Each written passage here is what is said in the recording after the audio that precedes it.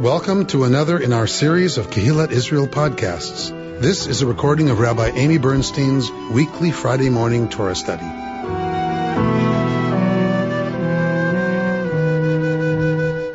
We are in Parshat Shemini this week. We are going to begin at chapter 9, verse 6.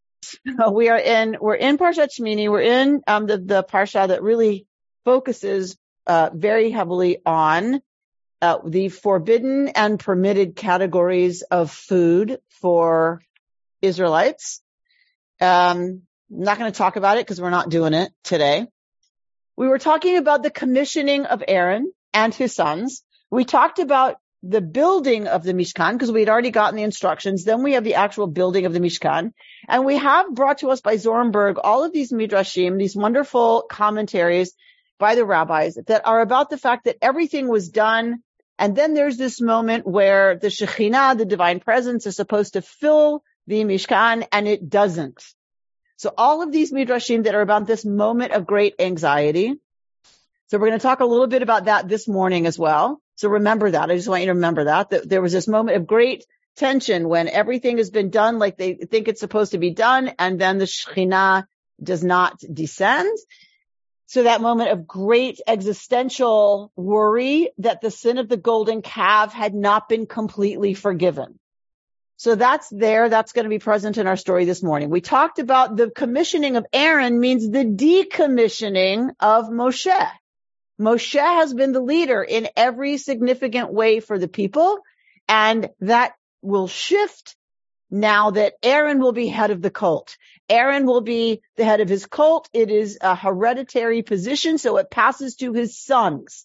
Being head of the cult will pass to Aaron's sons. So Moshe and his sons are like not a part of the leadership structure in terms of what was going to be now central for the daily and monthly and yearly cycles of observance for the Israelites. So we also looked at Zornberg bringing us midrashim about Moshe. Possibly the rabbis are imagining Moshe's possible anxiety about his position changing, his position vis-a-vis his intimate relationship with God changing because he's no longer the primary, right, leader of the people for everything.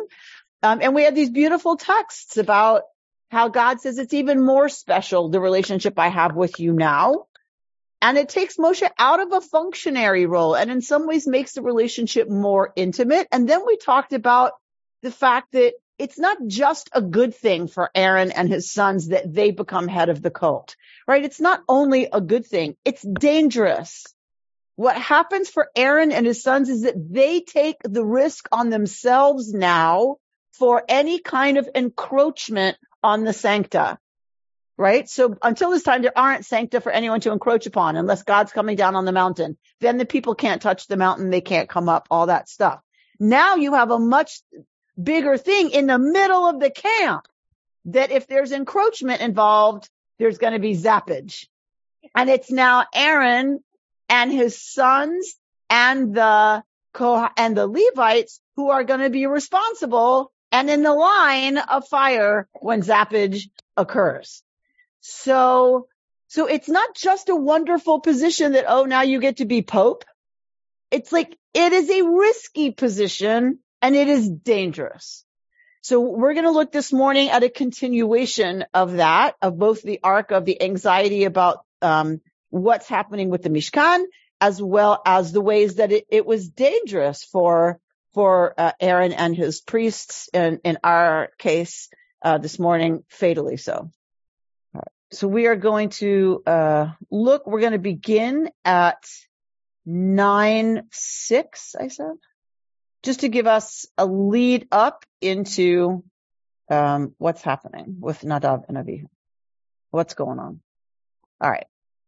Vayomer Moshe, zeh davar asher tzivah Adonai ta'asu, vayira Alechem kavod Adonai. So Moshe says, okay, this is what Yodeh is commanded that you do, that God's kavod may appear to y'all.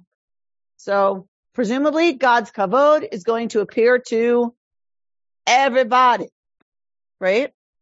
So the other thing to remember is that this is the 8th day. Remember, they were to stand at the opening of the the petach of the Ohel Moed for 7 days and nights, not to move from there, to finish their consecration, for their ordination. And when that is over, it is now the 8th day. How many days was creation? 7. So this is the day past completion. What happens beyond and after completion is day 8. So that is what's happening. Moshe calls to Aaron and his sons and to the elders. All right. And so he says, this is what God has commanded that you do, that the kavod of Adonai shall appear alechem, to y'all. So part of the question is, who's y'all? Right? That's a question. All right. And Moses said to Aaron, right, krav el hamizbeach, come close to the mizbeach. Krav. So you see this Hebrew word where my cursor is, right? Those 3 letters, kuf, resh, vet. Krav, come close. So this is the verbal form. What is the name of a sacrifice in Hebrew? Korban. These same letters, right, with a nun. Exactly the same. So we've talked about this. So the sacrifice is all about coming close, bringing God close, you drawing close to God. You have a meal together. That's the point of offering the sacrifice. You're having a communal meal with God. You're having lunch with God. He says to Aaron, krav el hamizbeach, come close to the mizbeach. But it's the same word used for sacrifice, right? So this getting close and the altar and everything that happens with all of that is not unladen with danger. So come close to the mizbeach,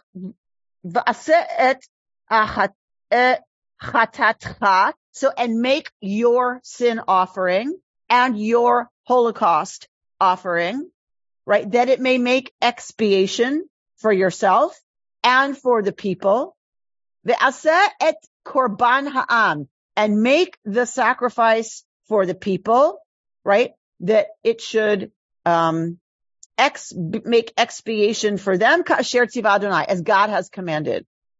All this language, here we get it again. Vayikra v'Aharon el hamizbeach, and Aharon comes close to the altar. But do you see how close this Hebrew? I see what I did there. Do you see how close this Hebrew is to Aharon being a korban, right? On some level, their lives are forfeit. Aaron and his sons and the Levites, as they serve, they have put themselves in the place of whom? Who are they standing in for? Which people? Specifically, which people? Israel. Specifically, which members of Israel are they standing in for? Who are they substituting for? The firstborn. Oh. The firstborn of every fruit tree, of the field, of Peterechem, that which opens the womb of a living creature, including Israelites. The firstborn belong to God. God takes the Leviim, God takes the tribe of Levi in place of the firstborn, right? They serve now to take on themselves the risk that the firstborn would have taken in serving the Kohen. Okay. So he comes close, Aaron does, to the Mizbeach and slaughters the Egel HaChatat, the calf for the sin offering. It's not lost on us that it's a calf, and sinning. That is not lost on any of us, right? You're going to make this place one that God can dwell in. You need to, everybody in front of the eyes of all of Israel, sacrifice a calf. Aaron's sons bring the blood to him. He dips his finger in the blood, put it on the horns of the altar, and pours out the rest at the base of the altar. The fat, the kidneys, the protuberance of the liver from the sin offering, he turns into smoke. This is done with all of the sacrifices as Yud-Heh-Vav-Heh had commanded. And the flesh and the skin were consumed in fire outside the camp. Then he slaughters the burnt offering. So this is the olah, which is completely burned up. Aaron's sons pass the blood to him. He dashes it against all sides of the altar. Then they pass him the burnt offering in sections as well as the head, and he turns that to smoke on the altar. Washing the entrails and legs turns them to smoke on the altar of the burnt offerings. This is offering after offering after offering to be sure everything is done correctly so that when it's finished, what's going to happen? We just got told at the beginning. Well, God's kavod will appear. God's kavod, God's glory, God's presence, God's significance. No. So next he brings the people's offering. He took a goat, slaughters it, presents it as a sin offering like the previous one. He brings the burnt offering and sacrifices it, so the Holocaust, and then brought forward the meal offering, and does what he's supposed to do with that, turning it to smoke. And he slaughters the ox and the ram, the people's sacrifice of well-being. And Aaron's sons pass him the blood. He dashes it against all sides of the altar, and all that stuff that's supposed to be burned up is burned up. And he turns the fat into smoke. Why is the fat turned into smoke? So God can enjoy it. Absolutely. Re'ach nechoach, the amazing smell of fat burning right on the barbecue. So he elevates the breast and the right thighs as an elevation offering. So all of this is what's got to happen for the kavod of Adonai to appear. So he raises his hands toward the people and he blessed them, and he stepped down after offering the sin offering, the burnt offering, and the offering of well-being. So Moshe and Aaron then went inside the tent of meeting. When they came out, they blessed the people, and the presence of Yud-Heh-Vav-Heh appeared to the people. Fire came forth from before Yud-Heh-Vav-Heh and consumed the burnt offering and the fat parts on the altar, and all the people saw and shouted and fell on their faces. Vayikhu bnei Aaron Nadav v'Avihu ish machtato. And now Aaron's sons, Nadav and Avihu, each took his fire pan, put fire in it, and laid incense on it, and they offered before Yud-Heh-Vav-Heh Eish Zara, literally strange fire, which had not been enjoined upon them. They'd not been commanded to do this. Vatetze Eish milifnei Adonai, and fire came forth from before Yud-Heh-Vav-Heh, vatochalotam, and ate them, consumed them, and they died before God. This says at the instance of, I don't like it, Vayamutu lifnei Adonai. They died before Yud-Heh-Vav-Heh. And we'll get to why I don't like that translation. Moshe says to Aaron, this is what Yud-Heh-Vav-Heh meant by saying, through those near to me, I show myself holy and gain glory before all the people. And Aaron, vayidom, was silent. It's a verb. So was silent is passive. Aaron, shut up. Aaron, I don't know how you say it. What's a verb in English? Quietened.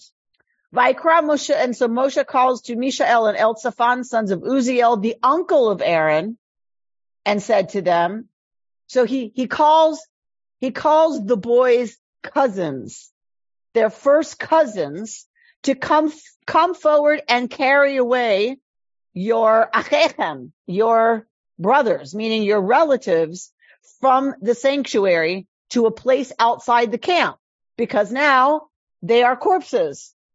Corpses will immediately contaminate the camp. You can't have that. So they have to be taken outside. First of all, this suggests there are corpses, right? If the body was completely consumed in fire, you would not have a corpse. So what exactly happened? Not sure. So they carried them out by their tunics. So they're dragging them by their tunics. Why? Why can't they touch the body? Because they will be rendered immediately the highest form of impurity possible. So they grab them by their tunics.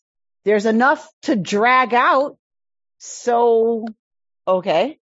So we have to go back to, okay, so what is the consuming, right? Okay. And why wouldn't the tunic have burned? Why didn't the tunic burn? Moshe said to Aaron and his sons Eleazar and Itamar, do not bare your heads, do not rend your clothes. lest you die, and anger strike the whole community. But your kin, all the house of Israel, shall bewail the burning that God has wrought. Meaning, you may not mourn. You are still serving. You are not free to engage in all of the rituals that someone in mourning would engage with. And do not go outside the entrance of the tent of meeting, lest you die, for God's anointing oil is upon you. And they did as Moses had bidden. I'm only going to include this part because it makes headlines in all of the commentaries.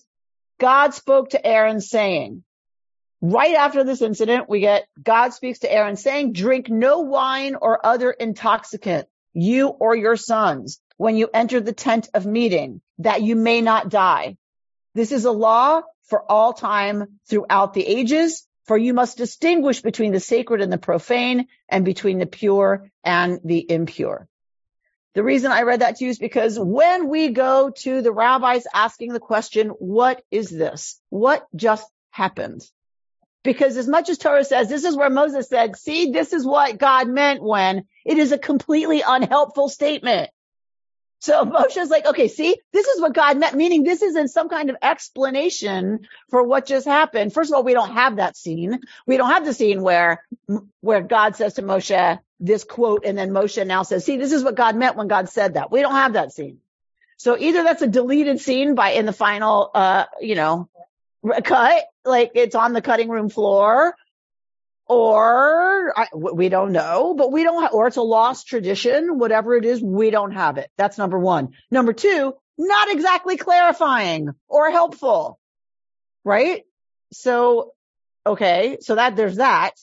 So this is one of the places where the rabbis go to look for what happened. Why did this happen?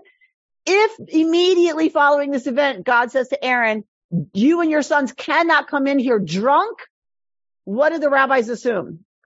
They were drunk. Okay. So that's why I read it to you. That's where it comes from, that many of the interpretations say they were drunk. For everything from they were literally drunk to, they were cruising around, oh, get our fire pans. I got everything from that to drunk with the intoxication of wanting to be in union with the divine. The commentaries range from literally drunk on alcohol to drunk with love of God that has them leave good decision making, right? Doesn't really matter. If you're drunk, doesn't matter if it's because you're so crushed out on this person. If you're a 14-year-old, does it really matter if you're drunk on alcohol or just so intoxicated with this person? Speaking of the 21-year-old who linked documents, right? He was drunk with wanting to impress his friends. And so your frontal lobes go offline and, that's all that takes over is this intoxication with whatever it is. And you stop thinking clearly. So that's one interpretation. I'm not going to go through all the interpretations. We've done that before. Maybe we'll do it again some other year when I get some new take on it that makes me happy. But, we're not going to go through all of them. We're not going to, we did that one year. We argued. It was a great session. We argued. Everybody argued about what they thought the actual one was, and you had to make your case. So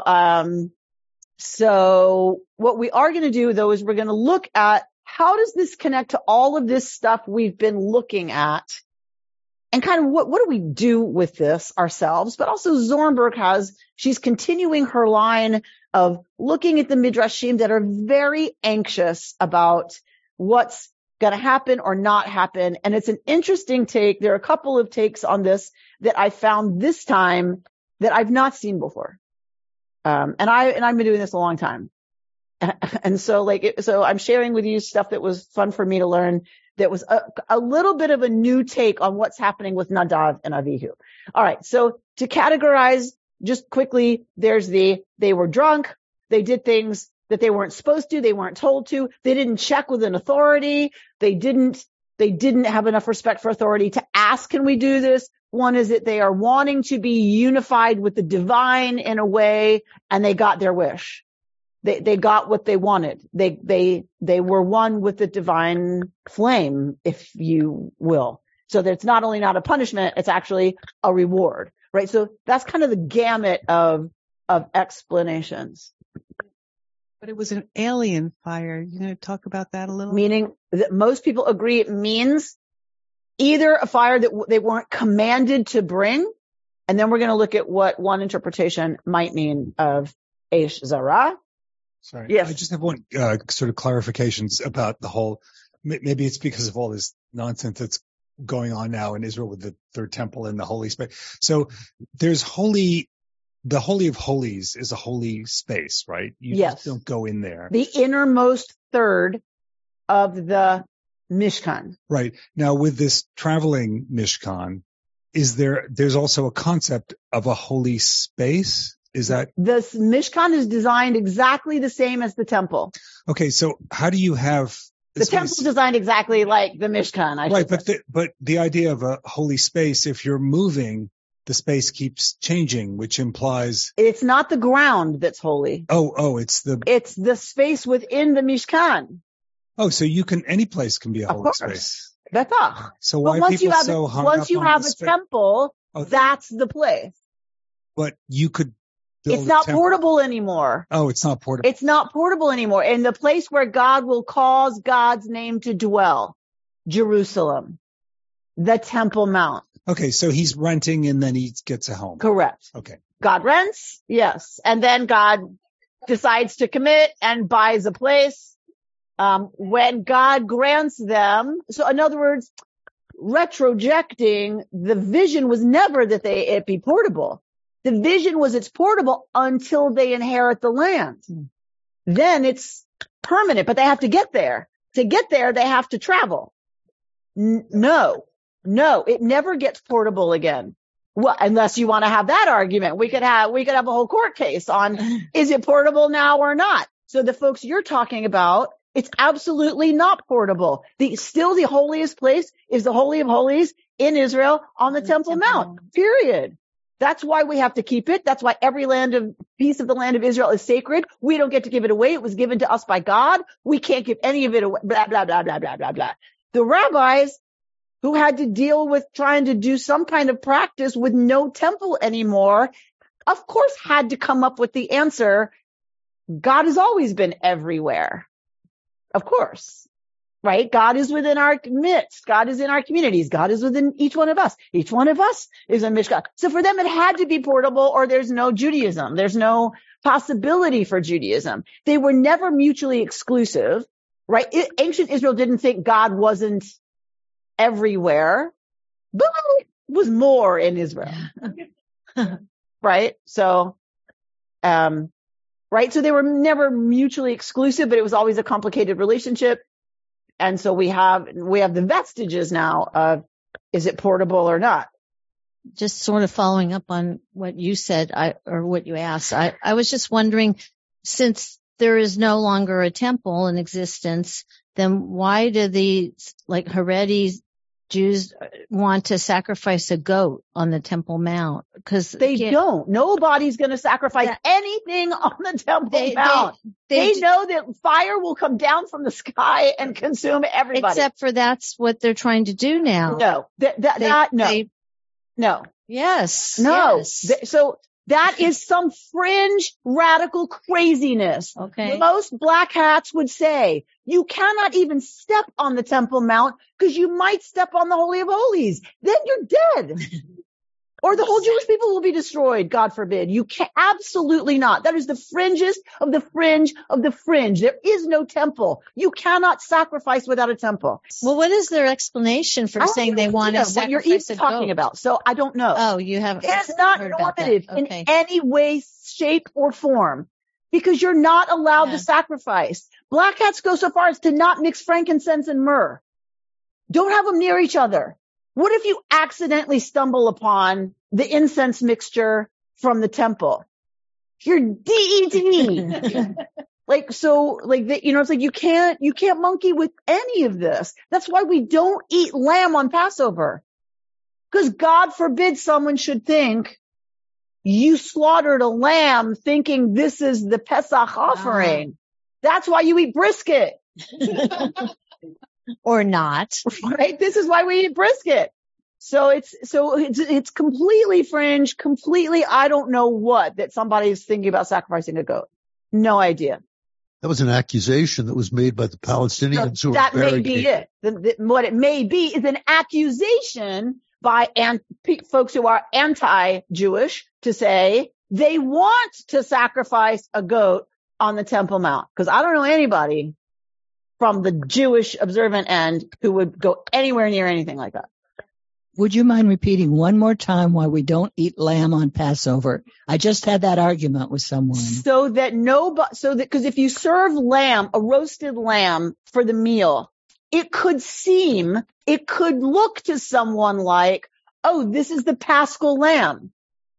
We sacrificed the Paschal lamb and are eating it now, because that's what they were commanded to do. So just to be sure, positive 100%, nobody would think we would even imagine sacrificing without a temple. We serve something that's not lamb. So there should be no confusion. Cow, lamb. Big animal, really small animal. Not furry, right? Like just to be super clear. All right. So I'm not saying everybody bought it, but I know in an Ashkenazi observant tradition, it was you do not serve lamb just in case. I didn't understand. Well, she obviously doesn't come from, a tradition that recognizes that. Our old Reform rabbi always ate lamb on Passover because he said, we're not going back to the temple. We're not going back to sacrifice. Yeah. So it's still a thing. And also this goat business, you can't even from a religious point of view, you couldn't even sacrifice a goat until the temples, the Messiah comes in the correct. Temple. So so this is correct. Obviously exactly. Crazy. So it could be an accusation made up. Like I said, I don't know what you're talking about because I haven't heard it. A lot of it was disinformation, misinformation that was put out by certain sources. It preceded all this business with, because it makes no sense. I'm really sorry I started this. Yeah. Thanks, Dave. Thanks you, David. Thank you. So we just have this whole business of Moshe and Aaron go inside the tent. When they came out, they blessed the people. The presence of God appeared to the people. Fire came forth from before Yud-Heh-Vav-Heh and consumed the burnt offering and the fat parts on the altar. And all the people saw and shouted and fell on their faces. So this is Zornberg. It seemed clear that the fire is identified with the revelation of glory. In consuming the sacrifices, the fire emerging from the Holy of Holies testifies to God's acceptance and favor, the grace of God's presence. The people's reaction is vayaronu, and they sang in exultation. Never before or after this moment do we read of this quality of song in a narrative context.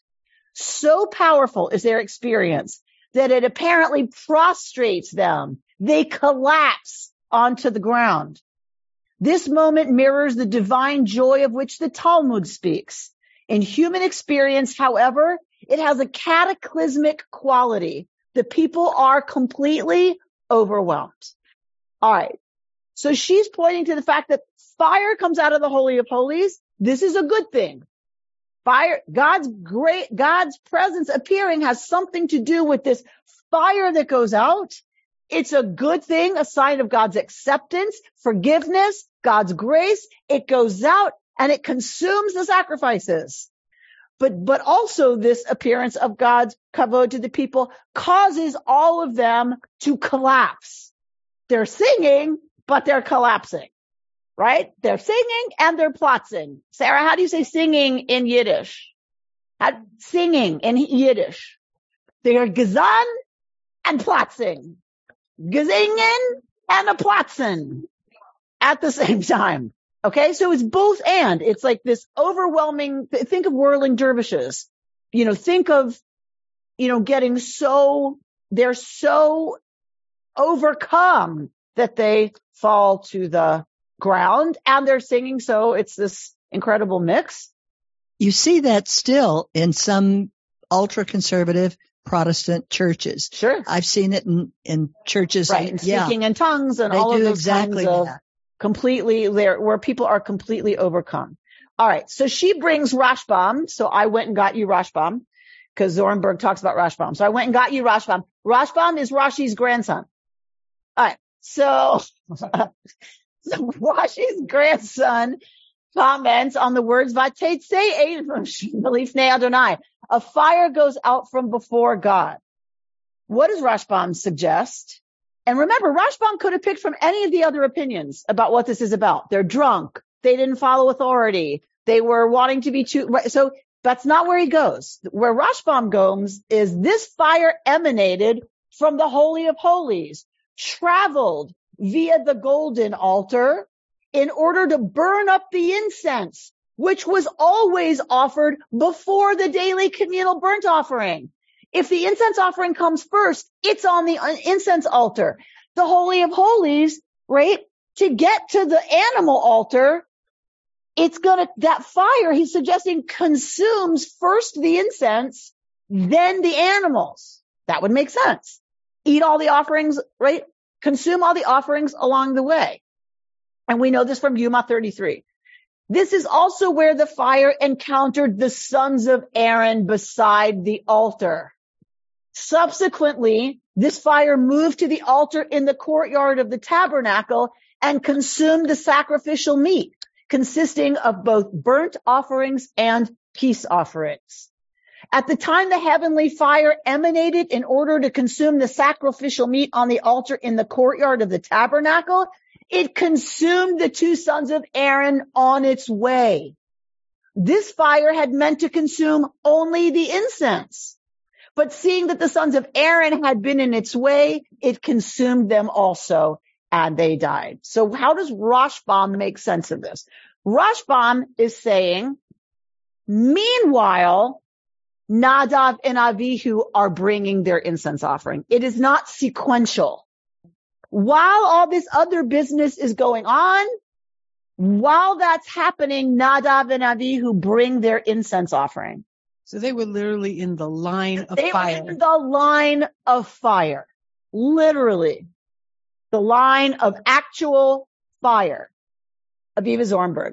As for the strange fire, Rashbam, who we just read we read Rashbam's words, offers a further unusual reading. And we do get more on it somewhere else from Rashbam. This fire would have been appropriate on any other day. It was private fire, to your question. Eish min hahedyot, which means domestic or regular fire from their own ovens. That would have been fine on any other day, says Rashbam. On this specific day, however, Moses had not commanded the routine procedure since he was praying precisely for divine fire. On this day, they should have waited for the miracle so that God's name would be sanctified when everyone realized that fire had come down from heaven. So Rashbam, this is Rashbam. She's bringing us it from somewhere else. I couldn't find the original Rashbam for that part. This is an incredible teaching by Zornberg. Listen to this. This is where she's just amazing. She draws from these studies that are just like, where does she get this stuff? The tragedy arises from a compulsive drive to normalcy. Do you know people like this? Wait till she goes on to describe this. You know people like this. The two priests cannot tolerate the tension of waiting. They thus lose the opportunity for sanctifying God's name. Going about their priestly business, they are caught in the trajectory of divine fire moving between altars. All the sacrifices to this point have been scrupulously performed, and this in itself inspires the young priests to what we might call, are you ready, my psychoanalytic people, might call a normatic madness. How much do you love this? A normatic madness. The psychoanalyst, I'm telling you, like she reads here's the psychoanalyst Christopher Bolas, who coined the expression. Normatic illness is distinctive as a turning outward into concrete objects and toward conventional behavior. The normatic flees from dream life, subjective states of mind, imaginative living, and aggressive differentiated play with the other.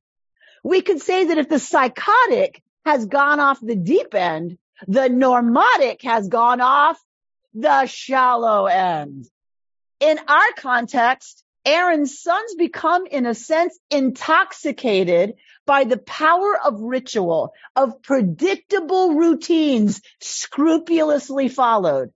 Faced with the gap in which, after all the procedures have been immaculately performed, nothing happens, right, which we get all over the Midrash, when everyone is waiting, praying, blessing, the two young priests resort to the local vocabulary of the system. Concrete objects and the human movements that operate them must make the epiphany happen. And so, Richard, what happened? What is she saying? Rashbam says, don't read all of this happened. Kavod Adonai appeared and God and consumed this stuff. And then Nadav and Avihu brought their fire pans. Meanwhile, while all this is happening, Nadav and Avihu bring their fire pans because they're getting anxious that nothing's happening that's supposed to happen.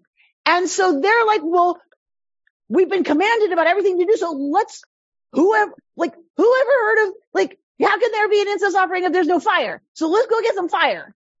And they bring their incense offering to try to help move things along.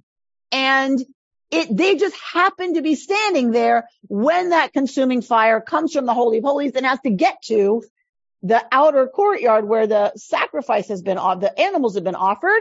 And that has to come through the incense altar, consumes the incense there, consumes them, then consumes the meat. And so Zorenberg's taking Rashbam's point one step further to say there is a kind of madness that comes from thinking it has to be routine and procedural. And I think of, when I think of this, I think of OCD. I think about the kind of madness that's about ritualizing things that without that ritual, without touching this stone and moving this thing and touching my head 3 times when I walk through the door, every time, if I don't do that, terrible things are going to happen. And in our case, something awesome might not happen. All right, Richard, go ahead. No, I was going to say back to what you were talking about whirling dervishes. Bolus talked about an obsession with fitting in at all costs. And so say more about fitting in. To fit in with society at their own peril, walking into fire because they're just so impassioned and so obsessive that they want to be part of this moment. Okay, so that is an interpretation that many of the rabbis give. I don't think it's this one. Mm-hmm. This one, Aviva Zorenberg reading Rashbam is suggesting is almost the opposite. Mm-hmm. That they're not seeking to be part of it and to fit it, and they are afraid the main event cannot happen without opening the manual to page 373, paragraph 2, sentence 5 that says, well, we have to have fire to make the incense happen. And if that doesn't happen, the whole thing might not happen. They couldn't wait. They could not abide the tension of expectation without fulfillment. Does that make sense? They couldn't stand the drama. People like this, she's saying normotic madness is about an inability to hold the tension, the drama, the bigness of the moment, and it focuses down on the minutia of the system, and it is that only that can be trusted to make anything happen. That is its own kind of madness, if you will. Mark? I don't know. I was just going to, this is probably irrelevant to everybody, but what Bolus is talking about is essentially a symptom of an obsessive compulsive. A what? What Bolus is talking about is essentially the characterological extension of an obsessive compulsive neurosis. And I think I would read what Zorenberg said here as a way of making a connection between those dynamics, that defense against affect, and the totemic meal, the totemic ritual that's occurring here. Well, they become the they become the ritual meal. Right. Well, right? I mean, not really. I think I'm not sure that I think that they become the ritual meal, but they become what happens if the ritual is not carried out correctly. And so their excessive involvement in the ritual really involves a return of the repressed, that their defense against affect really brings on all of this anxiety and affect. Right. And that's what puts them in the line of fire. Yeah. But in that sense, they become the meal. They're consumed along with the animal. You get too close to that business and you become just part of it.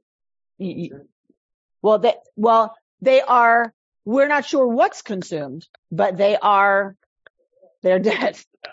All right. So that's one interpretation, that they are so wedded to, the ritual and what has to be followed precisely that they can't wait. And so they try to fix it. They try to fix what might be wrong. They bring a regular fire, and that was their mistake, because Moshe was praying for the divine fire. And when that divine fire came, they were busy dealing with this fire from their stove to try to make wood, and they get accidentally, obliterated in the process. Is this sort of another way of saying stop being involved in all the minutia and pay attention to the real act that's going on here, which is the presence of God? I think that is what puts them in the harm's way, is an obsession with the details. Mm-hmm. And I definitely think if you were to sit Zornberg down and say, so what do you, where do we go with this? I mean, I think for sure it would be, if you're only concerned with the forms and not the meaning. Yeah. You know what I mean? Because our God doesn't really, it's not a cannibalistic God, doesn't want to eat people. Correct. Hopefully. Correct. Not really. Right. So the fire's gone out and there's nothing, I mean, it's just, and especially for the priestly author, according to Israel Knoll, Holiness Code gets put in here, which has different language. If you take that out and just look at priestly language from Genesis through the end of Numbers, Israel Knoll argues in Sanctuary of Silence that it is never, ever anthropomorphized at all. He's God is only like energy, is only like the fire goes out and there's nothing God can do about it because God isn't a thinking being. God is that which erupts when certain things are done. And it was done correctly. So God erupts and they're in the way. Right? That's P. So P has no anthropomorphizing of God at all. Bichlal, ever. Okay. Well, that's one way to look at it. I'm not giving you different explanations to go through the whole catalog. I'm going through explanations because I've just never heard it focused on before about the incense. Right. And the incense and bringing this fire and the incense and the kind of the point of that. I've heard this fire, that, they weren't instructed. This is different. So this guy has another take on this incense business, not on their motivation in terms of, thinking they're all that, but in a way, sort of. Wherever there is an act of divine revelation, usually through fire, think of Sinai, right? Fire. There is a need for a cover to prevent humans from experiencing direct contact with the presence of God. Where does that usually come from, right? So there's different ways. But remember, it's filled with smoke, the incense smoke, the cloud, there's stuff that to mitigate between humans and the divine fire that's got God's kavod in it. Nadav and Avihu are worried that there will be direct contact between man and God. If the divine presence is being revealed and fire is falling down from the heavens onto the altar, the incense has to be quickly offered up in order to block that revelation from the people. The 8th day is a continuation of the revelation at Mount Sinai, meaning it's for all the people. But Nadav and Avihu do not know this. They reason that only the spiritual elite are privileged on this day to divine revelation. Remember when I asked who's y'all? It's to this interpretation that when God says to the elders and to Moshe and Aaron and his kids, do this, and this, so that I will appear alechem to y'all. whose yo becomes a critical question. If Nadav and Avihu understand that to mean just the folks that just got called and given the instructions, then they're trying to protect the people. And God going, if it's only us that's supposed to have this, we better make sure we offer incense up quickly, because the fire of God's going to come down on the altar, and then contact between man and God is going to be really bad.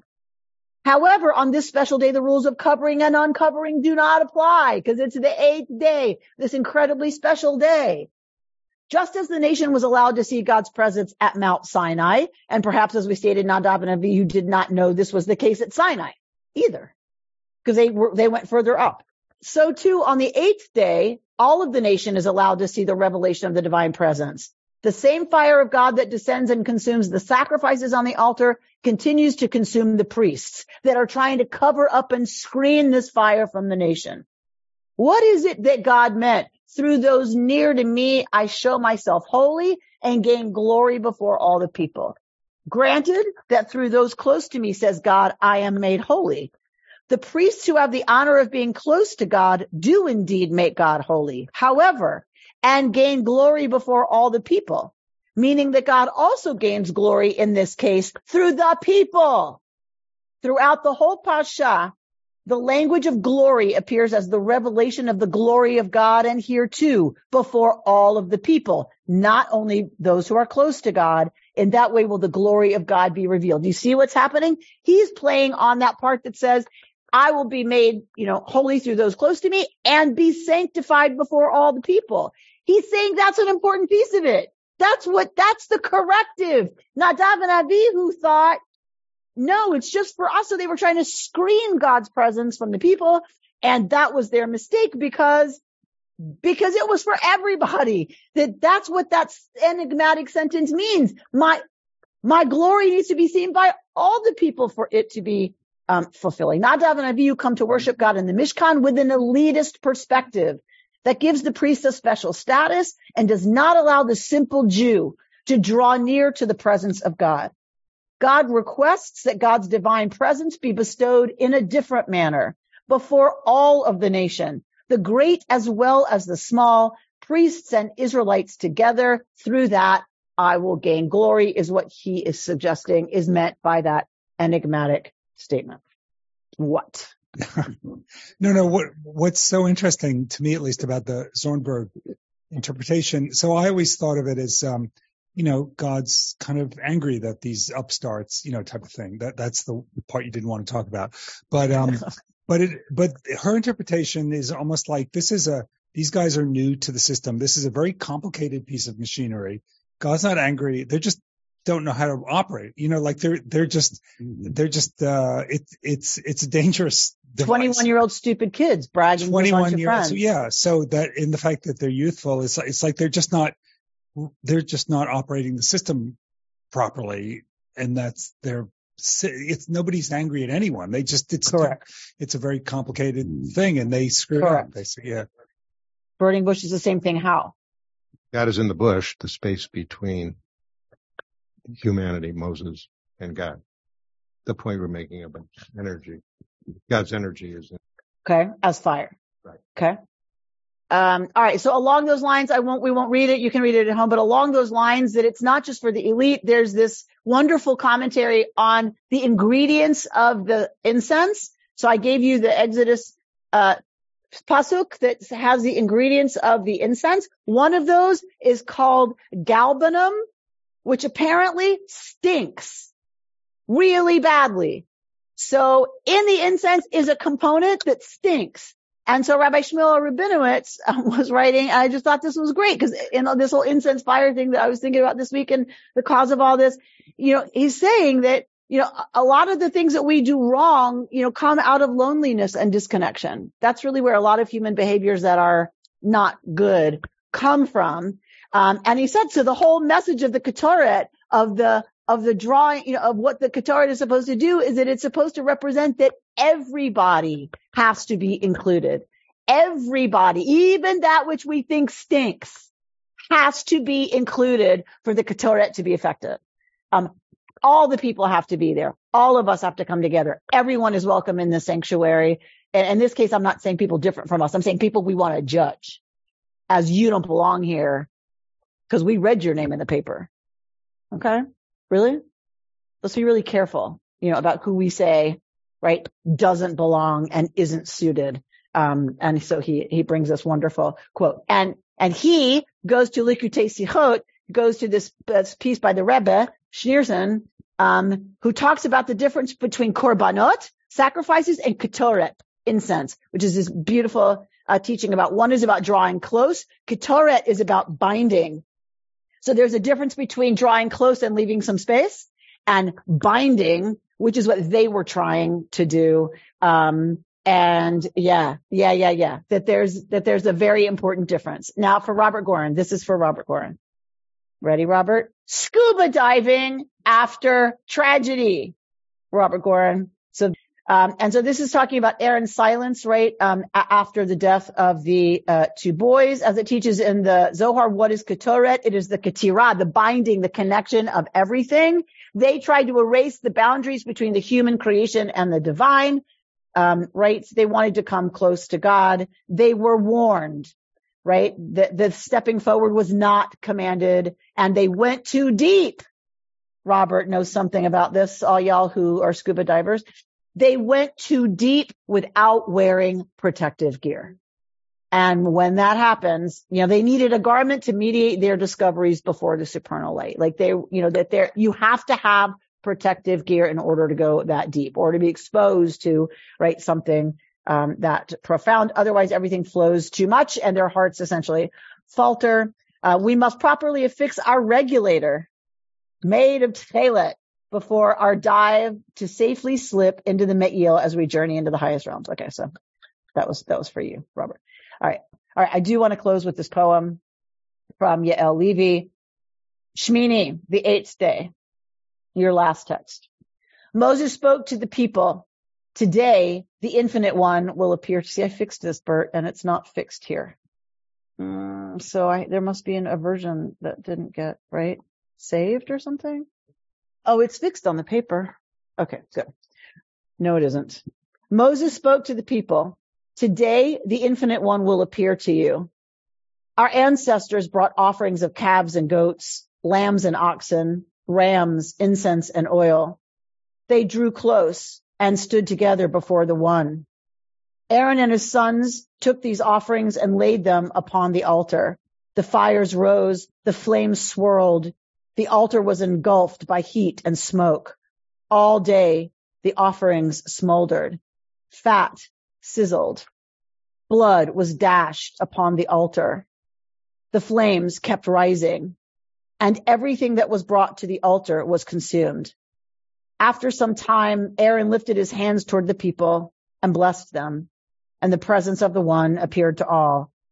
A consuming fire came forth, and the people fell on their faces in awe. Out of this moment, Aaron's sons Nadav and Avihu stepped forward. They placed incense on their fire pans and offered Eish Zarah, a strange fire. Then a consuming fire came forth, and Nadav and Avihu died in the presence of the One. We do not know the meaning of strange fire, or if Nadav and Avihu were being punished or blessed by the consuming flames. And we ask, what do we do when faced with mystery, when faced with what we can never understand? What do we do when faced with catastrophe, when even the best intentions and heartfelt actions bring forth results that leave us trembling and afraid? There is no easy answer, no sure way through. There is, though, the power of presence. Let us remember to draw close to each other and make an offering of our presence with words, with a touch, with silence, with a glance. Let our presence appear. Let our presence go forth. Let our presence to each other be sturdy and strong. Let our presence be an offering in the face of mystery and a balm for the consuming fires of pain, devastation, hardship, and fear. Amen, amen, amen. The beautiful poem by Rabbi Yael Levy. You've been listening to Rabbi Amy Bernstein's Friday Morning Torah Study from Kehillat Israel in Pacific Palisades, California. For more information, go to our website, www.ourki.org.